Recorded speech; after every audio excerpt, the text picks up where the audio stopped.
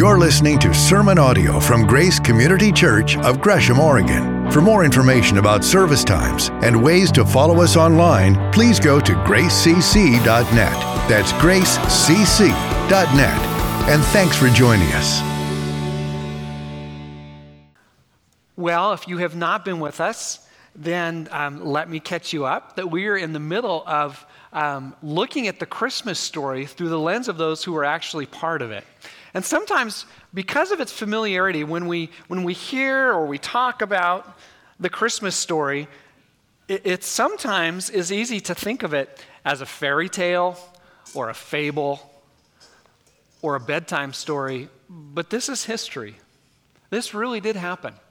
And we are looking at these historical events, or attempting to, through the lens of those who were part of this story, of what really did happen. And today, we come to Elizabeth.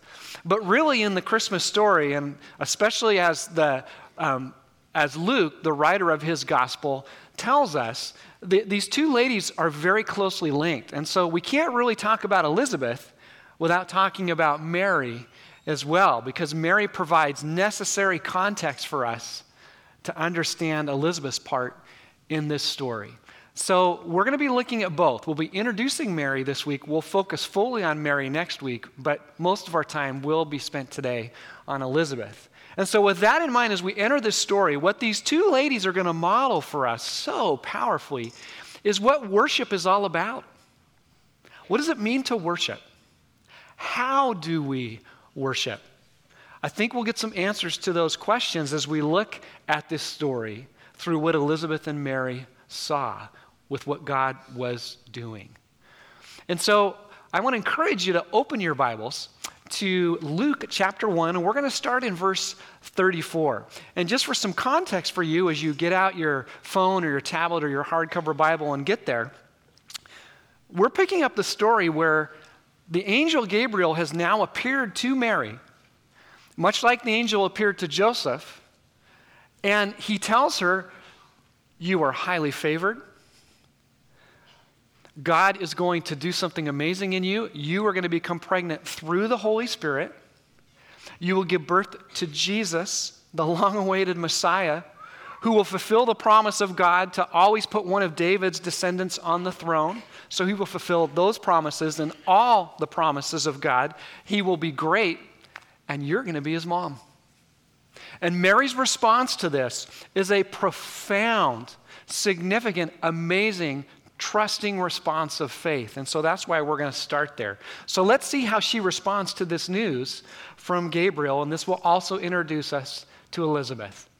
So Mary responds to this amazing announcement from Gabriel. "How will this be?"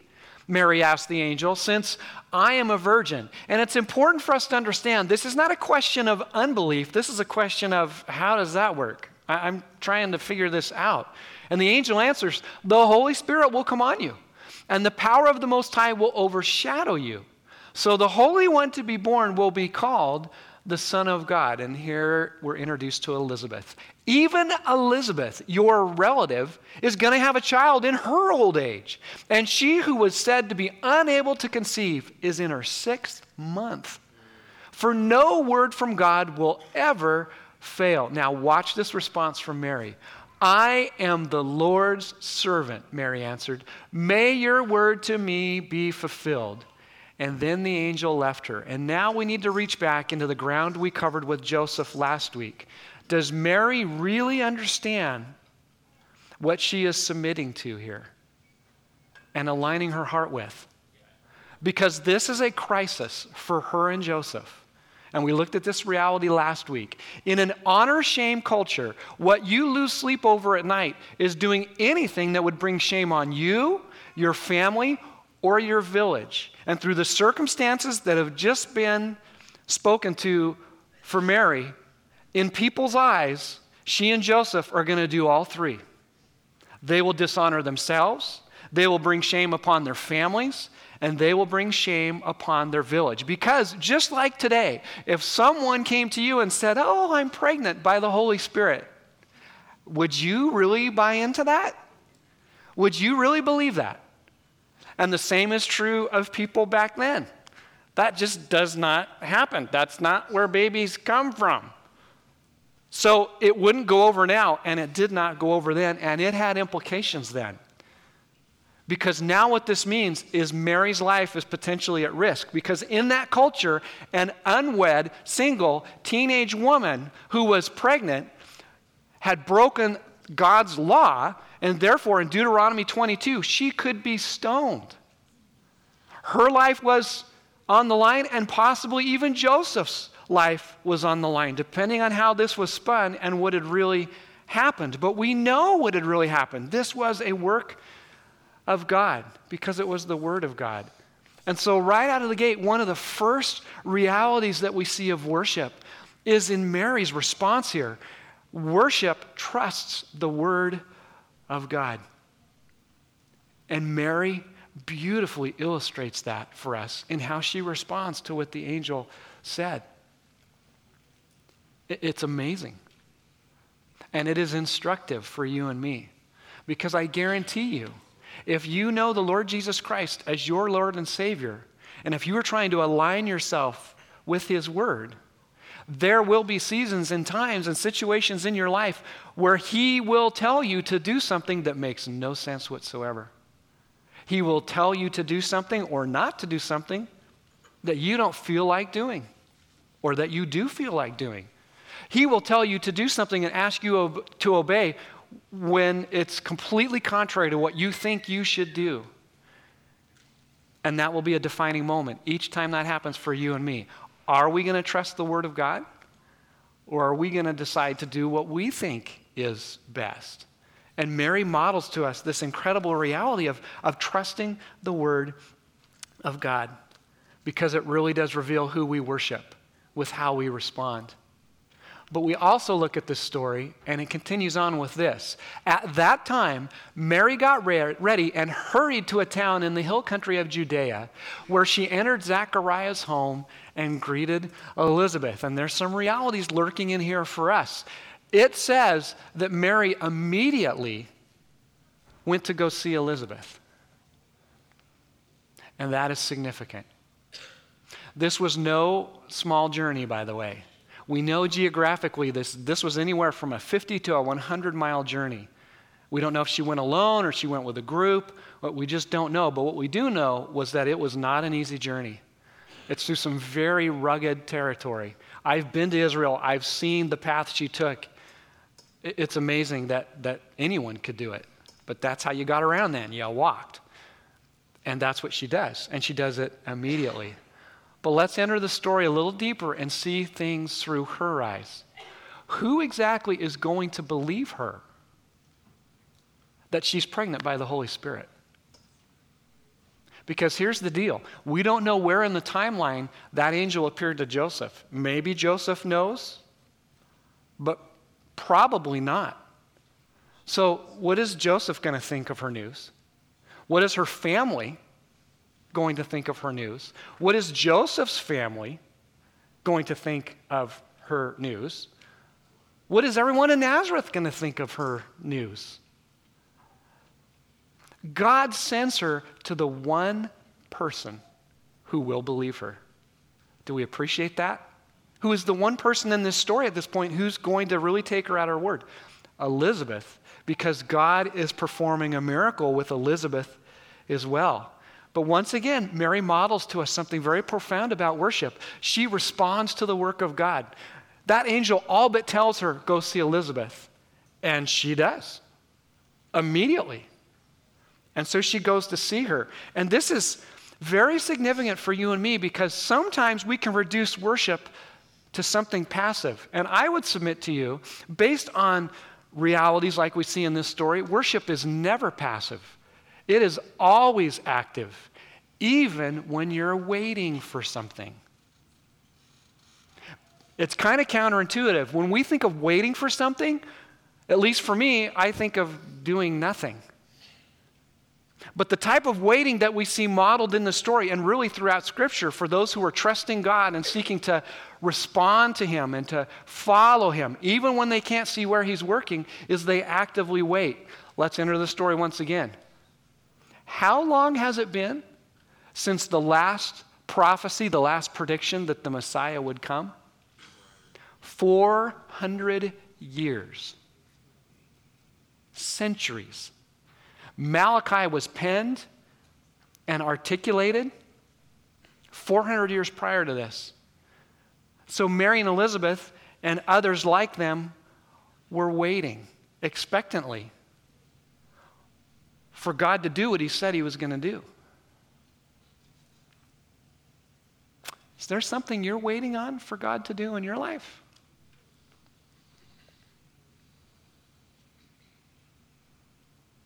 Waiting for God when it seems like he's doing nothing?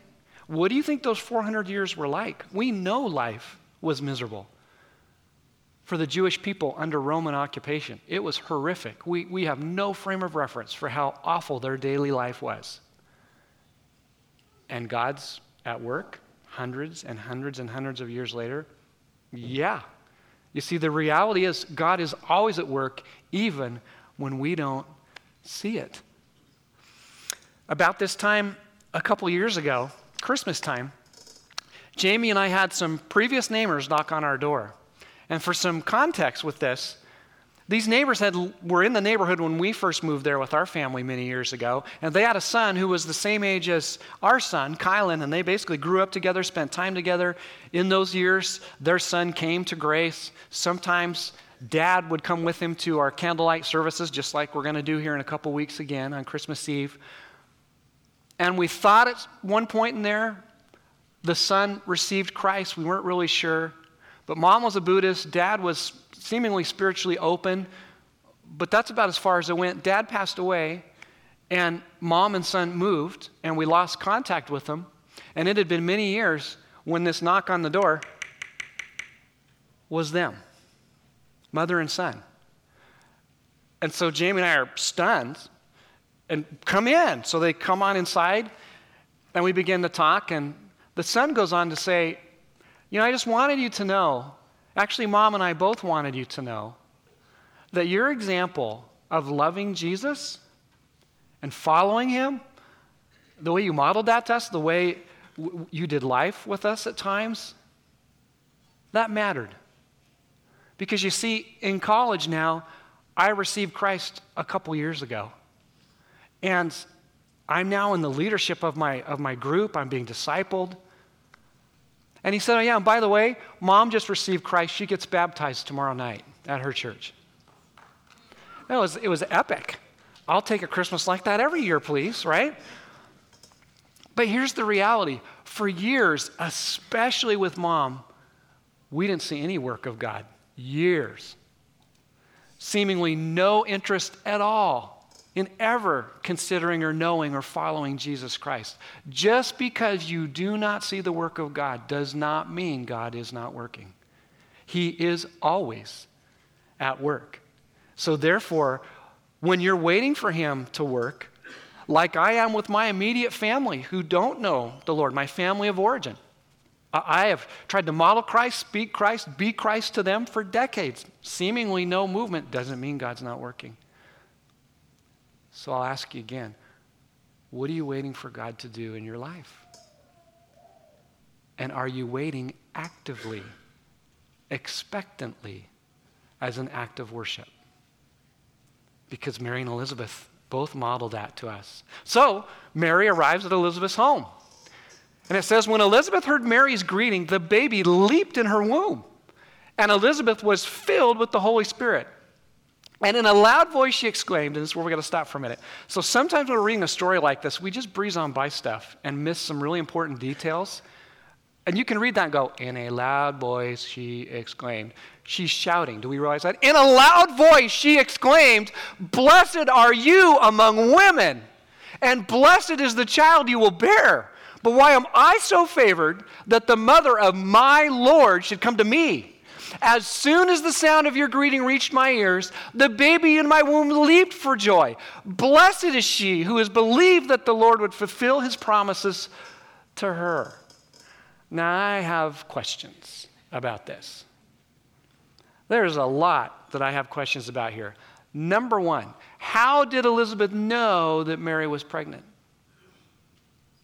Because the way this story is written and what we're led to believe is that she immediately, when Mary heard from the angel, she immediately went to go visit Elizabeth. Therefore, she wasn't showing yet. How does Elizabeth know she's pregnant? But it gets better.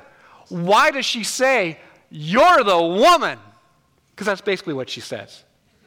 You are the most blessed of all women.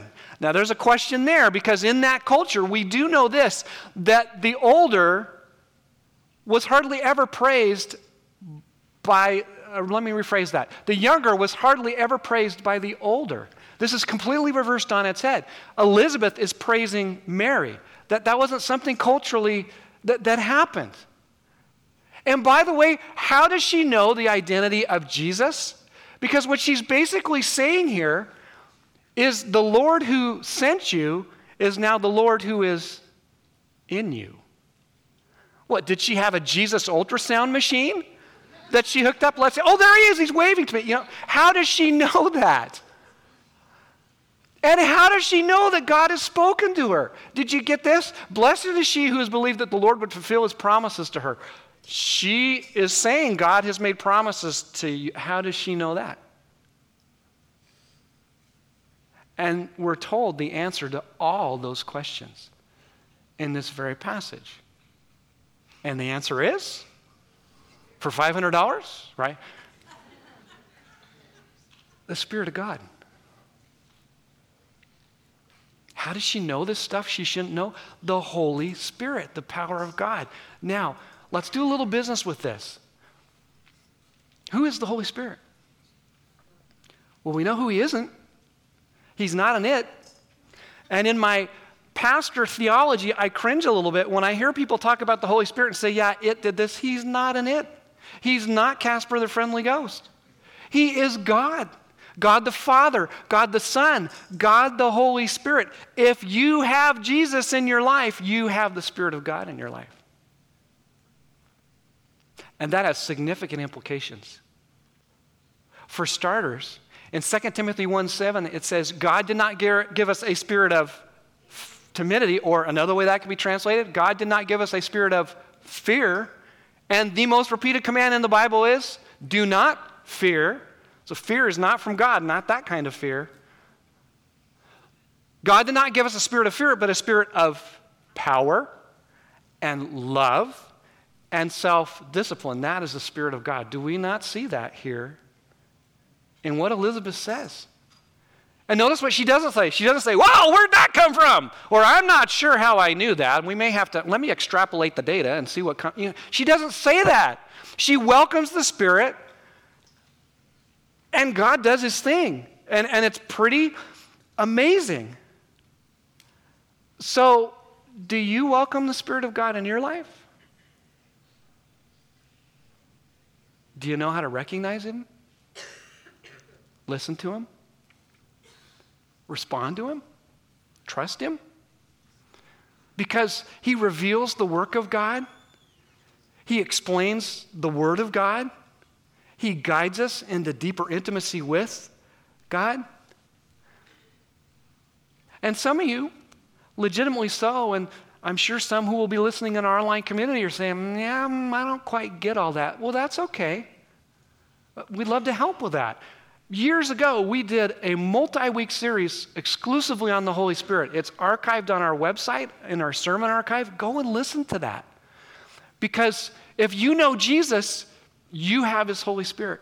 He literally lives inside of you. And you have this power that you have access to. But you will spend a lifetime learning to recognize him and respond to him and listen to him and trust him. I'm still learning to recognize his work and his presence in my life.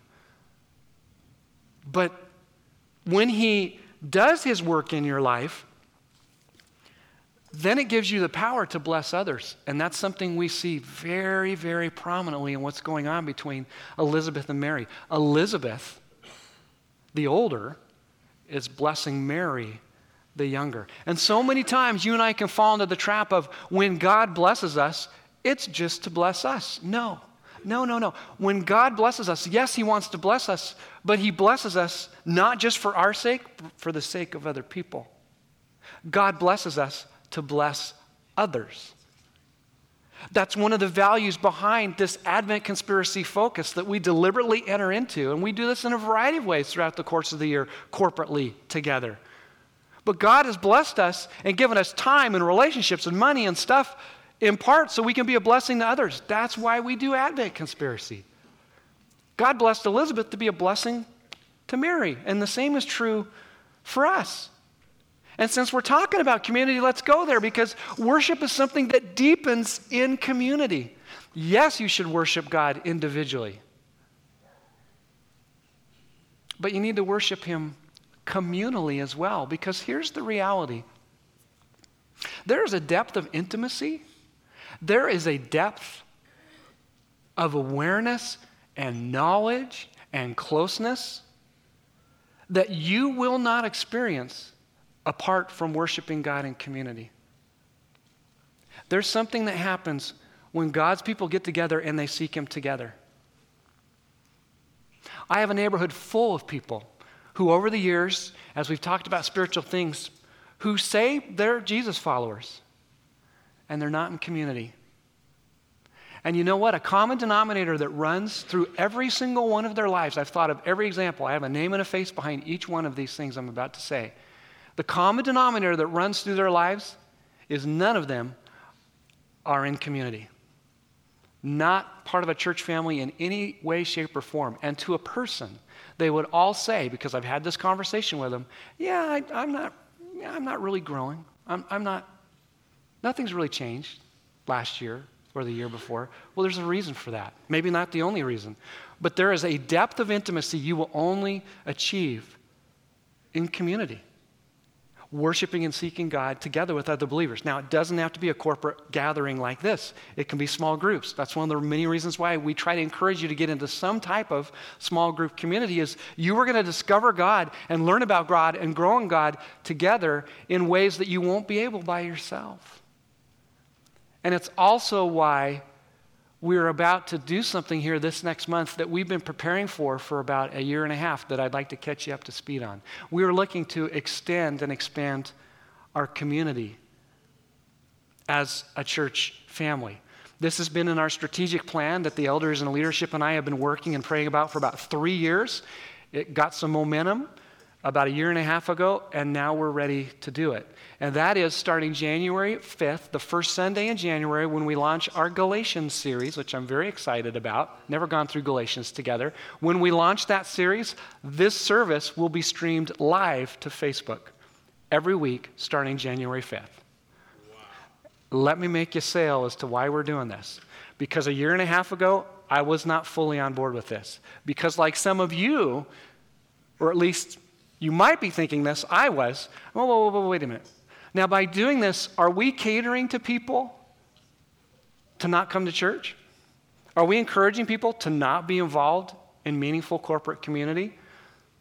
And let's go there together. I honestly don't think that that's how the majority are going to respond. Some will. Oh, for sure.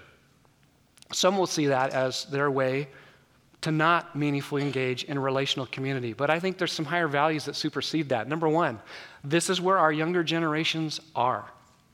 The average teenager right now spends 200 minutes a day online. Most of that through social media, most of that through whatever mobile device they have. Think about that for a minute. Where are our younger generations? They're online. In the Northwest, we know statistically, there's data that validates this, that the primary way people connect into church is through friendships and relationships. That's one of the many reasons why we encourage you, by way of example, with our Christmas Eve services, invite someone to come. Because this whole communal idea, value, reality that we're talking about here, it's intuitive. And people around Christmas and Easter who never darken a church door, or maybe who used to, will come to a church because they want something that they're only going to get in a corporate gathering that worships God. So be bold and deliberate and intentional about who you invite. Take out your phone, look at your address list, and invite people to come. But that being said, the second way, apart from friendship or relationship, that people find their way into a church community is they go online. It used to be they'd show up at your door with some fear and trepidation and give it a try. Yeah, it actually has backed off from that. It used to be, a handful of years ago, they'd look at your website, and if they liked what they saw, then they might give your church a try. But what we've been finding and seeing, especially here in the Northwest, because we are the most unchurched region of the entire country, always have been, people want to see what actually happens in your services. And they will look for an online service. They'll watch it a handful of times because they want to know what they're getting into. And then they might do your website, and sometimes it's not that linear. Sometimes they jump right from there and come to your church. But gang, here's the deal. Jesus did not, when he came, build a little hut and hang a sign outside that says, "The Messiah is in. Come talk to me." Right? What did he do? He went to where people are. Not only did he example that, he commanded that. The last recorded words we have of Jesus before he ascended to heaven that form our mission statement in Matthew 28 are, "Stay where you are and make disciples of all people." No. What does it say? Go. Go and make disciples of all people. This is another way where we are trying to go to people and to introduce them to Jesus, especially people who we might never get the chance to. There's another value in this. Sometimes there are folks who are sick, like you and me, who can't come to church at times, and they want to meaningfully engage in corporate worship because they can't be there. We have a number of people who will never be able ever to darken the door of our church again, and they are part of our church family. They're shut-ins. They would love to be able to connect with you through this medium. And then we have people who are traveling or who maybe work, and they can sneak into the employee break room and watch the service. Just kidding. But let's go another example. They're traveling. By way of example, Sarah Bieri, our worship leader, when she was gone a couple weeks ago and was traveling in the airport because we were doing a beta version of this, she was able to pull up our service and watch it and worship. And she said it was wonderful. And we're looking unapologetically to plant seeds from the Word of God into as many hearts as possible. And finally, we are not early adopters of this. We're kind of middle adopters of this. There's a number of churches who have gone before us, and we've consulted with them, and hopefully we've learned from some of the things they've learned not to do and have learned to do. But we're not the only one doing this, but we do think it is significant that we can. God has provided the resources to do that. And so this is what we're going to do. Starting every Sunday on January 5th, this service will stream live up to Facebook, and then we'll expand it to other platforms as soon as we have the means to do so, because we are looking to invite as many people in the community as we absolutely can. And you can be a part of it. Here's a shameless plug. We're looking for camera operators. We've built that team. We've got 2 in the back right now, but we're looking for more to expand that team because we want to make this as sustainable as possible. If you're interested in that, would you talk to me or our producer, Jim, or write it on a communication card? No experience necessary. We will teach you how to get my good side. But as I've been told by my son in the back, who is one of the operators this morning, "Dad, you don't have a good side." Okay, that's, we all know that. But we'd love for you to be a part of this. But this is what we're doing because we're looking to deepen community and expand community. Because worship ultimately leads to joy and blessing. Now, let's do some business with that. In God's Word, happiness and joy are virtually synonymous. Often it's the same word used to describe both. But I do think experientially, not definitionally necessarily, but experientially, there is a difference between the two. Because I would submit to you that joy supersedes and transcends circumstances and situations. There are lots of things that make me situationally happy. But it's possible to find joy and to have joy when things are not good situationally and circumstantially. And I think, and this is just me speaking, this isn't Bible necessarily, but I think we can allow circumstances and people to steal our joy when we don't have to. Let's enter the story once again and possibly see what Elizabeth sees. She's pregnant. But what comes with that? Assumably, and we don't know this for sure, but assumably, she and Zacharias are impoverished. They certainly don't have what you and I have. They don't have the resources we have, the money, the stuff, not even close. So now there's going to be another mouth to feed for them, and that has implications. Number 2, did you notice how old Elizabeth was? How old was she? Old. We're not told. Now, I've talked to a number of grandparents over the years, and I've been told by many of those grandparents that grandkids are the reward for not killing your kids when they were teenagers. I'm good with that. But what those grandparents have also told me is that most of them, they're really glad they're not parents as grandparents, because they love to spend time with their grandkids and sugar them up and send them away back to mom and dad, right? And man, there is a special blessing, a special reward, I believe, for those grandparents who, because of circumstances within families, have had to step in and be the functional parents for whatever reason. God's blessing to you. What you are doing is so important and so significant. But think about this through the lens of Elizabeth. She's basically a grandma who's about to become a mom for the first time, with all that that means. And if that wasn't enough, a lot of women died in childbirth back then. How is she going to give birth at her age and survive? Do you see how the joy that's rightfully hers to have could be stolen by fear and circumstances? But what does it tell us? What do we know? She declares in the passage prior to this that God has taken away her disgrace and her shame. Because unfortunately, in that honor-shame culture, if you were infertile, if you could not have a child as a woman, it was usually assumed that it's a you problem. You've wronged God. There's some kind of hidden sin in your life. There's something wrong with you, and therefore this is a curse that you've deserved. And not everyone thought like that, but a lot of people did. And she says God has removed that disgrace, that shame, that weight that she has carried her whole life. And she's joyful. And if that wasn't enough, right before her is the Messiah, who they've all been waiting for hundreds of years, and he's right there in Mary's belly. And if that wasn't enough, the baby inside of her leaps for joy in the presence of the Messiah. And this baby who Elizabeth is going to have isn't just any baby. Malachi also declared at the very end of that book that one would come who would be the forerunner to Jesus, who would prepare the way for Jesus, who would come in the spirit and power of Elijah, and his name was John the Baptist. She isn't just going to have any baby. Her child is John the Baptist. And she explodes with this joy because, once again, worship is remembering who God is, what he's done, what he's doing, and what he is going to do. And circumstances and situation don't necessarily dictate that. That's why you can have joy in the face of cancer. You can have joy in the heart of loss. You can have joy in the depths of depression. And you fill in the blank.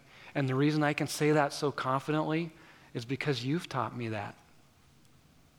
I've seen a number of you find joy in the hardest of circumstances. Because you can. Because joy ultimately is rooted in who this amazing God is. What he's done, what he's doing, what he promises to do. No one can take that from you, and nothing can take that from you. That joy is yours to have. And my friends, if a baby can get this, I can get this. John the Baptist, he isn't even born yet. And he leaps for joy. He's already doing his job, pointing at Jesus. There he is, right? And if a baby can get it, I can get it. And this was really driven home to me many years ago on a missions trip that I took with a couple of folks from here to the country of Bolivia. And I mentioned this in my Facebook sermon preview, and I'll finish the story that I left undone there.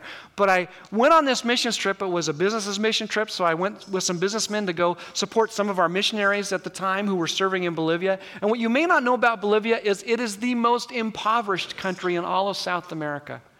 And I've seen poverty in other cultures and other contexts, but never like this. It was heartbreaking. And the family that was hosting us on the final night we were there put on this huge dinner for us. Really, it was a banquet. Invited all their family and our team, and we couldn't necessarily communicate well. They mostly spoke Spanish. You know what my Spanish is like, so thankfully I stuck to English at that point. But there was a connection there that superseded differences in culture and language because we knew and loved Jesus Christ. And it was just there. And there was joy and laughter, and the food was amazing, and then we parted ways, and I learned after the fact that in order to put on that meal, many of the adults for the rest of the week were only able to have 2 meals a day, some only 1. And some actually fasted for a couple days to sacrifice in order to provide for us the very food that we enjoyed and that we ate. And they had such joy. And it was so rich. And as I heard about this, as I was thinking about this on that long plane ride home, I thought, Lord, I have so much more than they do, light years more than they do. How come I don't have that kind of joy? Man, I want that. I want what they have. And the Spirit spoke to my heart and said so clearly, you can have that kind of joy. And you know what? You do. Because you have me. My friends, if you know Jesus Christ, you have access to a joy that transcends heartache, that meets you in the depths of pain, that will carry you when nothing else will. And it's yours to have. Because if you have Jesus, you have access to joy. And so as our worship team comes, I want to invite you to practice with me a little bit of what we've been talking about here. In the busyness of our culture, in the noise of what comes at all of us all the time, it takes practice to learn to listen to the Holy Spirit. And so I want to encourage you with me to take just some moments here, and I encourage our online community who will be listening to us to do this as well. Turn off whatever you turn off. If it helps to bow your head and close your eyes, then do that. But invite the Holy Spirit to speak to you and to remind you this morning of where your joy is. How does he want you to find that joy this morning? Would you bow your heads and pray with me? And really, we're going to listen to the Spirit now. Spirit, we ask that through a demonstration of your power, you would speak to each of our hearts now. Tell us, remind us of the joy that is ours to have.